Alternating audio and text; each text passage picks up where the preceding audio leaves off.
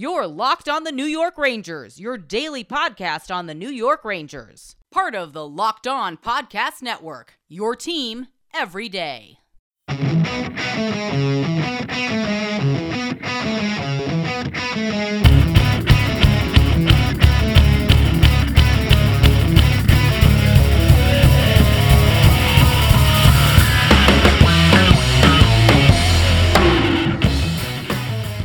Welcome back, Blue Shirts fans, to episode number 589 of the Locked On New York Rangers podcast. I'm your host, John Chick. Just wanted to thank you guys for making Locked On New York Rangers your first listen every day. We are free and available on all platforms. That song you are hearing right now is, of course, Leave the Lights On from our good friends in Pacifier. You can check those guys out anywhere you get your music.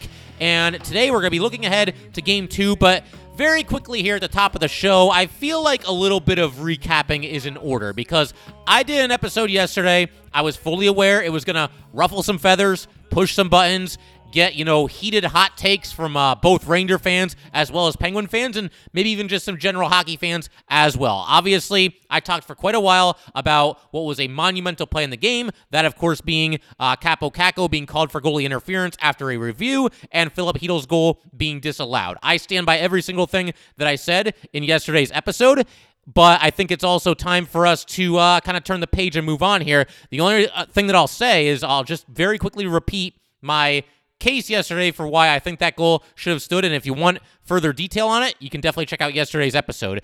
My very simple explanation here was that I don't think goalie interference should have been called. First of all, it was ruled a goal on the ice, and secondly, Brian Dumoulin very clearly made contact with Kaapo Kakko, and I don't think you can look at that play and know for sure, 100% certainty that Kakko would have made contact with Casey DeSmith had it not been for the contact of Brian Dumoulin.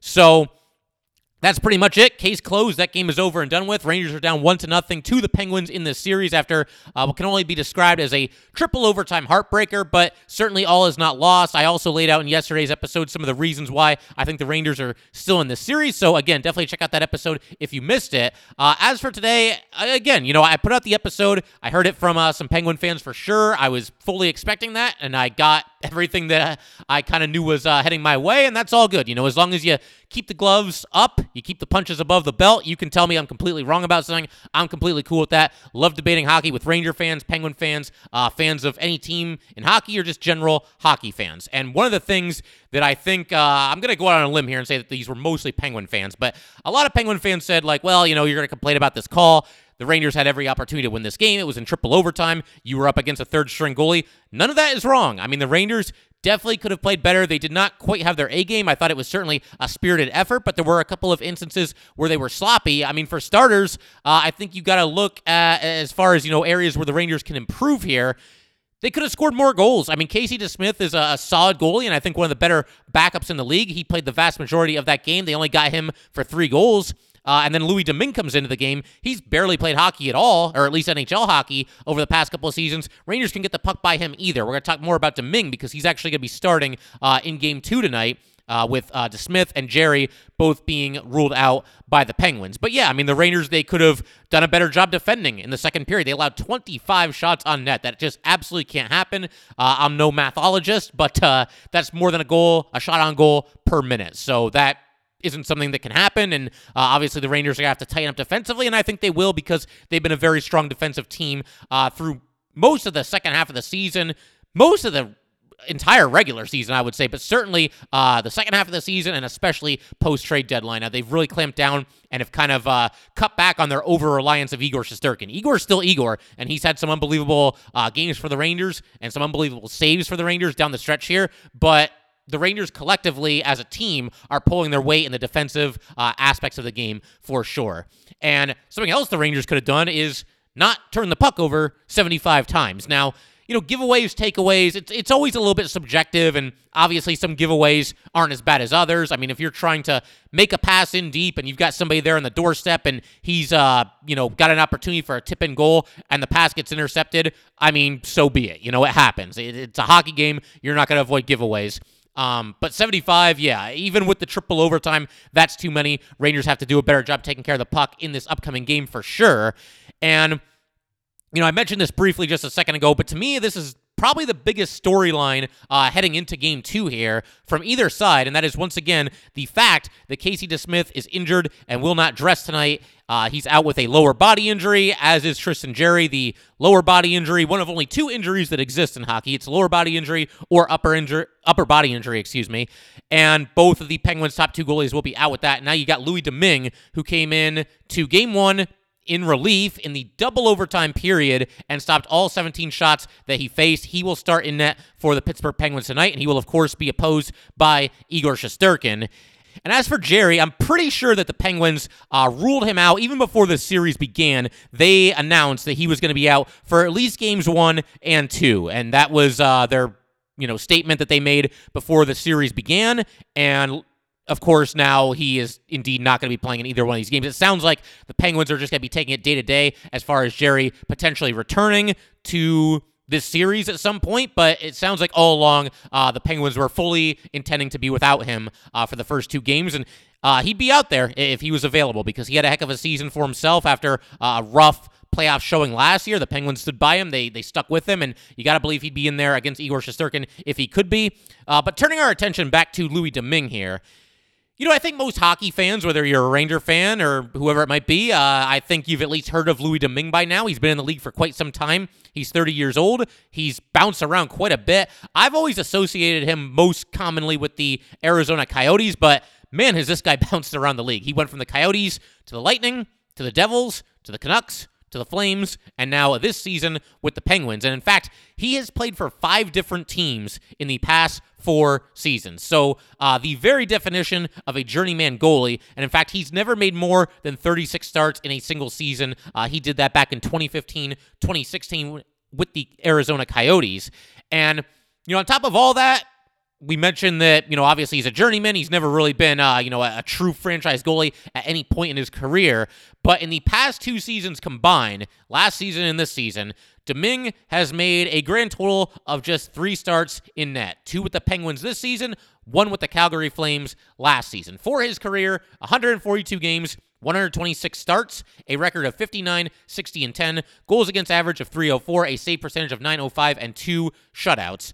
And basically, everything I'm saying right now just translates to the fact that the Rangers really need to take advantage of a pretty fortuitous hand that they've been dealt here and defeat a guy who, on the Penguins right now, is a third-string goalie and a guy who, at best, is a career journeyman. The Rangers, we've got the likely Vezina winner in Igor Shesterkin. He's going up against a third-string goalie. And once again, a third-string goalie that has started just 3 NHL games over the past 2 seasons. And let me also make something else clear here.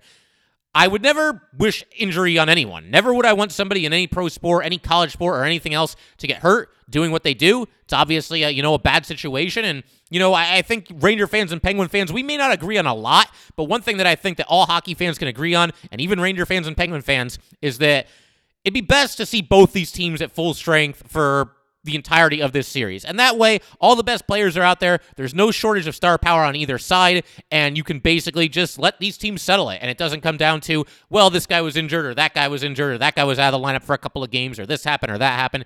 There's no excuses. Everybody just is out there, and may the best team win. But again, facts are facts here. The Rangers do catch a bit of a break going up against a third-string goalie due to the fact that the Penguins' top 2 goalies are both injured and unavailable for this game. And look, that's also not to say that Domingue is completely incapable of giving the Penguins a good start. For starters, he's a goalie in the NHL. He's got to be doing something right. You make it to the NHL, you are a big-time hockey player. No 2 ways about it. And we got to acknowledge the fact that Domingue looked really sharp in Game 1. Again, he came into that game ice cold in the second overtime period, had a couple of seconds to stretch in the crease, and then it was off to the races. He's in a double overtime game against a rival, and has to prevent the puck from going in or else his team loses, and that's exactly what he did. Stopped all 17 shots that he faced, and for anyone who might be wondering about this, that was only the second career playoff game of Domingue's career. But again, when you look at his track record, very mediocre numbers for his career. That's probably putting it kindly. Again, the save percentage is barely above .900. The goals against average is above 3, and so again, he is what he is. He's somebody that provides you some organizational depth, and at best is going to be the number 2 goalie or number 3 goalie on any particular franchise. But when you look at Louis Domingue and you compare him to Igor Shesterkin, this should be a massive advantage for the New York Rangers in Game 2. And obviously, you hope that the Rangers can just come out flying just like they did in Game 1 and hopefully overwhelm Domingue in the early goings, put up a couple early goals, and just never look back. Because again, Domingue, credit for what he did in Game 1, but this is somebody who, once again, has barely played NHL hockey of any kind, much less any Stanley Cup playoff, NHL hockey over the past 2 seasons. Again, just the 3 starts in the last 2 seasons combined, and then, of course, the relief appearance in Game 1. But we're just scratching the surface here. Want to talk about potential lineup changes for the Rangers as far as guys maybe coming into the lineup, maybe going out of the lineup, as well as the idea of maybe juggling the lines a little bit. There was an idea on social media that was floated out there that I'm going to talk about in just a second and kind of just weigh in on it, decide if I agree with it or disagree with it. And we will get to all that in just a second. But first, I just want to let everybody know that today's episode of Locked On New York Rangers is brought to you by Athletic Greens. Our next partner has a product that I use literally every day. I started taking AG1 because I wanted more energy and I wanted a supplement that actually tastes great. Now I've been on it for about 4 months and I love it. It doesn't taste like it's super healthy. It has kind of a mild tropical taste that I actually look forward to each morning. So what is this stuff? With one delicious scoop of AG1, you're absorbing 75 high-quality vitamins, minerals, whole food source superfoods, probiotics, and adaptogens to help you start your day right. This special blend of ingredients supports your gut health, your nervous system, your immune system, your energy, recovery, focus, and aging. It is lifestyle friendly, whether you eat keto, paleo, vegan, dairy-free, or gluten-free. It costs less than $3 a day. You're investing in your health, and it's cheaper than your cold brew habit. Athletic Greens has over 7,000 5-star reviews. Right now, it's time to reclaim your health and arm your immune system with convenient daily nutrition. It's just 1 scoop and a cup of water every day. That's it. No need for a million different pills and supplements to look out for your health. To make it easy, Athletic Greens is going to give you a free 1-year supply of immune-supporting vitamin D and 5 free travel packs with your first purchase. All you have to do is visit athleticgreens.com/NHL Network. Again, that is athleticgreens.com/NHL Network to take ownership over your health and pick up the ultimate daily nutritional insurance. All right, just want to thank you guys for making Locked On New York Rangers your first listen every day. For your next listen, check out the Locked On Now podcast, nightly recaps of every NHL game with analysis from our local experts. It is free and available wherever you get your podcasts. Okay, potential lineup changes for the New York Rangers for Game 2 against the Pittsburgh Penguins here tonight. There was actually an article that dropped just a short time ago here as of this recording from friend of the show, Vince Mercogliano. He does a fantastic job covering the New York Rangers. I know a lot of you read his stuff and follow him on Twitter. But according to his article, it looks like the Rangers' projected lineup for Game 2 includes just one change, and that would be Justin Braun subbing in for Patrick Nemeth. Nemeth will head to the press box as a healthy scratch. And this is actually something that I talked about in our most recent episode as well. I briefly kind of projected the Game 2 lineup and, would there be any changes, anybody coming in and out of the lineup, guys moving up and down the lineup, whatever it might be. But I came to the conclusion that after a triple overtime game, it might not be the worst idea just to have somebody out there who's fresh. At least one guy who didn't play in the most recent game. And of course, the Ranger defensemen, they're playing just a crazy amount of minutes in that game. They were without Ryan Lindgren for pretty big chunks of the game as well. And so as a result of this, every single New York Ranger defenseman, not named Braden Schneider, who was out there for 22 minutes and 19 seconds, all the other 5 Ranger defensemen had at least 28 minutes and 44 seconds of time on the ice. And that includes Patrick Nemeth, who was out there for 29 minutes and 52 seconds. And Nemeth and Braun, it's been kind of a toss-up between the two of them down the stretch this season. I think they've both played fairly well. I think certainly you could do worse for your number 6 defenseman, no matter what team you are or what situation you're in. But one thing that's definitely working against Patrick Nemeth, I think, is the fact that he took 2 penalties in Game 1. And so, you don't want to keep giving the Penguins power play opportunities. We know that they've got a lot of star players over there, guys that are more than capable of putting the puck in the net. And of course, they ended up scoring on one of their power play chances. That was a 5-on-3. But, again, I think it's only fair to give Justin Braun a chance. Like I said, there was little to no separation between the two of them as far as how they were playing down the stretch here. The Rangers lost Game 1. Nemeth took 2 penalties. I think it's okay for Justin Braun to get a chance. I will say this about Nemeth, though. He made a play in the first overtime period that was outstanding, and it prevented a potential grade A golden scoring opportunity for the Penguins. He had Crosby in the corner in the Rangers zone, and he made a pass, kind of diagonal back in the direction of the blue line, and I think it was Rust. Rust had just come onto the ice, during a line change there. There wasn't a Ranger anywhere near him, and if this pass connects, Rust would have had basically a red carpet right to the net. And who knows, maybe Igor Shesterkin makes a phenomenal save. He's certainly capable of doing so, but again, that would have been a brilliant scoring opportunity for the Penguins, but instead, Patrick Nemeth, last-second reaction, reaches out his stick, pokes the puck away, prevents the pass from being completed. And if Nemeth doesn't make that play, it's possible. No guarantees because, again, we got Igor Shesterkin in there. We've seen him do the impossible this season, but very possible that the Penguins at least, had a chance to end the game right then and there. So that was a really nice play by Nemeth. But like I said, it's all good with Justin Braun going into the lineup as far as I'm concerned. I know that, after the Rangers traded for him, there was, at least a little bit of, oh, man, this guy only plays the right side. Can he handle the left side? But we saw Braun, the way it shook out down the stretch this season, Braden Schneider was in the lineup pretty much every single game, and so anytime Justin Braun played, he had to play the left side. He played the left side more often than he played the right side for the Rangers, and he did great there. I don't think there was any drop-off in his game. He didn't look uncomfortable or anything like that. There were no red flags, so I don't think it's too much of a concern. He's a veteran 35-year-old defenseman. He's played right defense for basically his whole career, but the way we saw him handle the switch pretty seamlessly, I don't think there should really be any concerns there. I think Braun will do a solid job for the New York Rangers in this game, and that's going to be a position battle to keep track of going forward as this series progresses here. Will they go with Braun if they win tonight and just kind of ride with him, or does Nemeth get back into the lineup? Very, very interesting to see, and of course, the way that everybody plays tonight also has a big hand in that as well. If Braun comes out, has a strong game, he could stick in the lineup. If he struggles, maybe you go back to Nemeth in the next game. The other sort of non-move here by the Rangers is that Dryden Hunt will remain a healthy scratch, it looks like. Again, just according to this article and the projections that Vince Mercogliano laid out there for us, but it looks like Ryan Reeves will continue to play on the fourth line instead of Dryden Hunt. And really, when you look at the Ranger forward situation, I don't think there's anybody else that would even be considered to come out of the lineup. Even when you look at the fourth line, Barclay Goodrow is not going to come out of this lineup, nor should he. Kevin Rooney, I would say the same thing. Rooney's been a solid player for the Rangers, does a great job on the penalty kill, and I think overall that fourth line looked pretty solid. I don't think they would take him out of the lineup either, at least not with the guys that are currently healthy. I know Blais and Mott are currently unavailable due to injury, but with all that said, I think, Rooney and Goodrow and even somebody like Philip Hedl, all those guys, their spots in the lineup are fairly secure. Goodrow for sure, and probably the other two as well.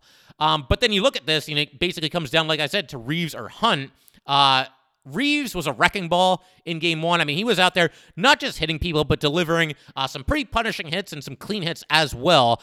Just a complete beast. 8 hits on the game. And again, like I already mentioned, the fourth line looked really good. I thought, there were times where they even spent a good amount of time in the offensive zone and, kind of kept the puck down there for at least a little bit and made the Penguins work hard to just clear the zone.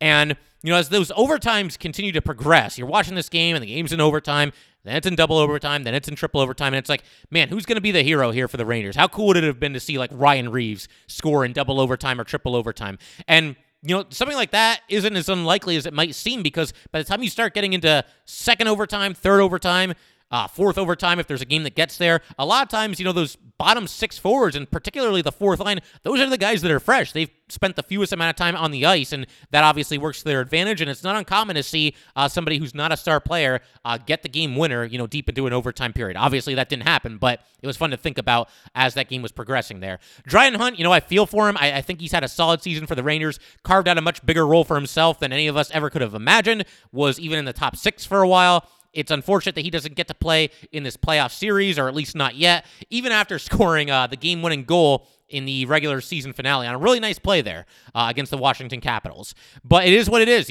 There's 12 spots that are spoken for, and unfortunately for Dryden Hunt, he's just the odd man out right now. But we'll keep an eye on that going forward as well. And there's one other thing that I mentioned a couple of minutes ago.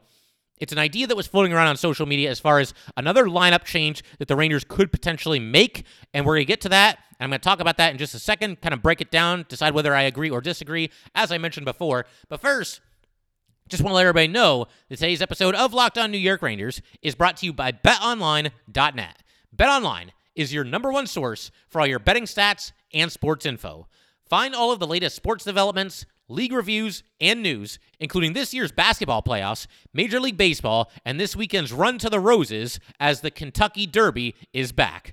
BetOnline is your continued source for all your sporting wagering information, from live betting to playoffs, esports, and more. Head to the website today or use your mobile device to learn more about the trends and action. BetOnline, where the game starts. All right, just want to thank you guys once again for making Locked On New York Rangers your first listen every day. We are free and available on all platforms.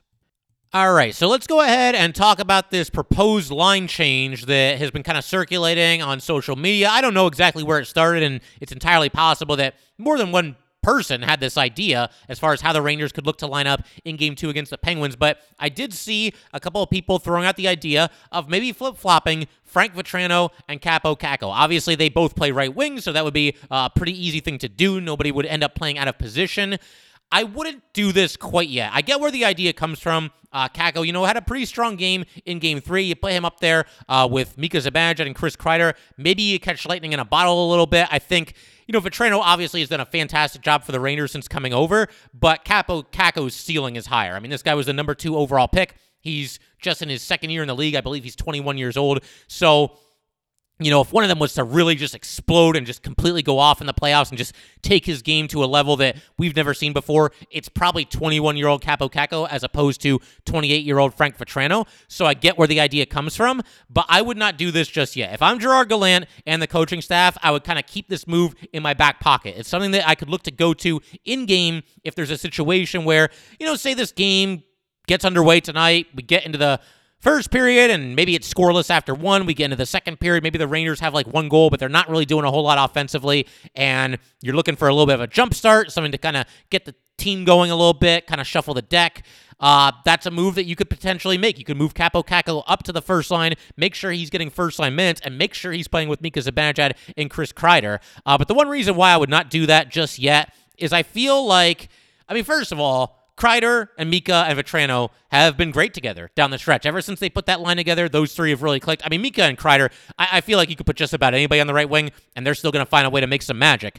But something I talked about right before I went on paternity leave, or whatever you want to call it. Obviously, I missed a couple of days there. But, with Kreider, obviously we think of him as kind of a sniper and a shoot-first kind of guy. He's got a lethal shot, which is actually also somewhat easy to forget because so many of his goals were the result of deflections and or stuff-in opportunities from the doorstep, but he's got a heck of a shot. But even though you think of him as, a shoot-first type of player, he is plenty capable of making some good passes. And right before I went on leave, I remember talking about how close Kreider was to setting up Vatrano for a goal on a number of occasions, down the stretch in that season. They were very close.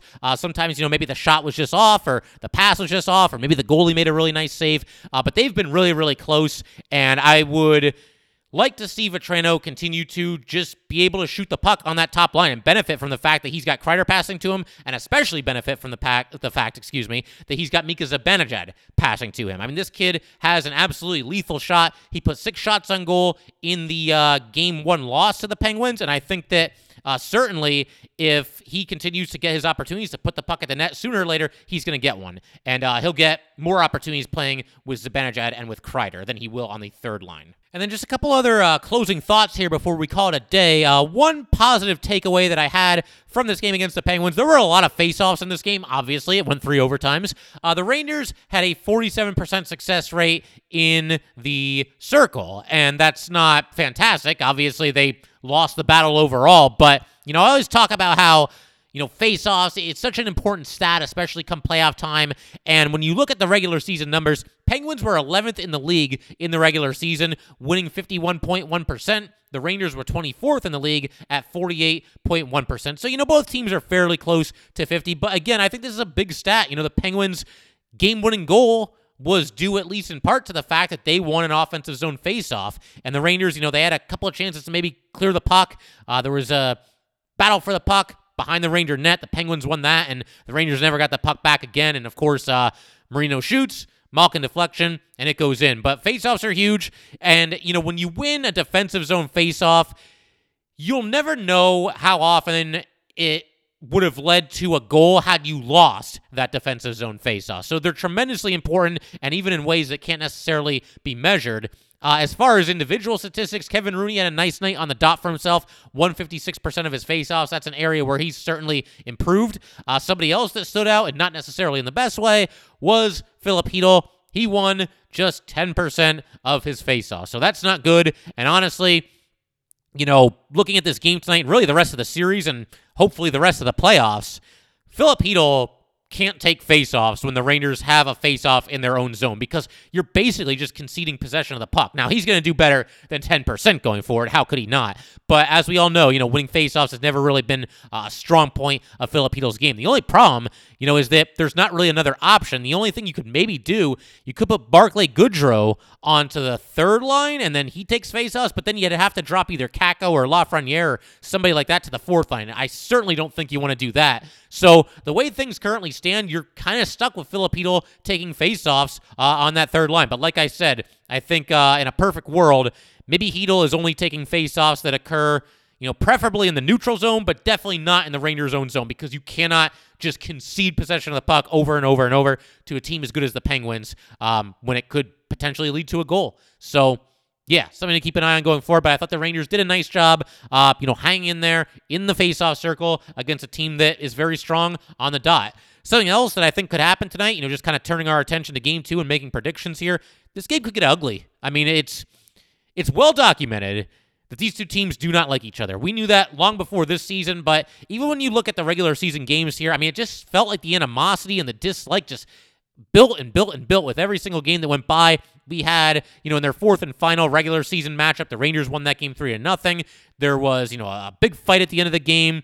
Everybody basically involved, and then basically just a gigantic standoff at the red line, and that could have gotten completely out of hand. It was a powder keg ready to go off, but cooler heads eventually prevailed. The Penguins finally left the ice. The Rangers celebrated their win, but I think this game has a potential to get nasty, and I think that's especially true when you consider the fact that when you look at an NHL Stanley Cup playoff series, look, it's always physical. It can occasionally get very, very nasty, but I think games 2 and 3 tend to be the ones where the fireworks are at their highest, because game 1, there's always a little bit of a feeling out process and everybody kind of getting reacclimated to playoff hockey, especially in the first round, and just kind of getting a sense for how this series is going to go.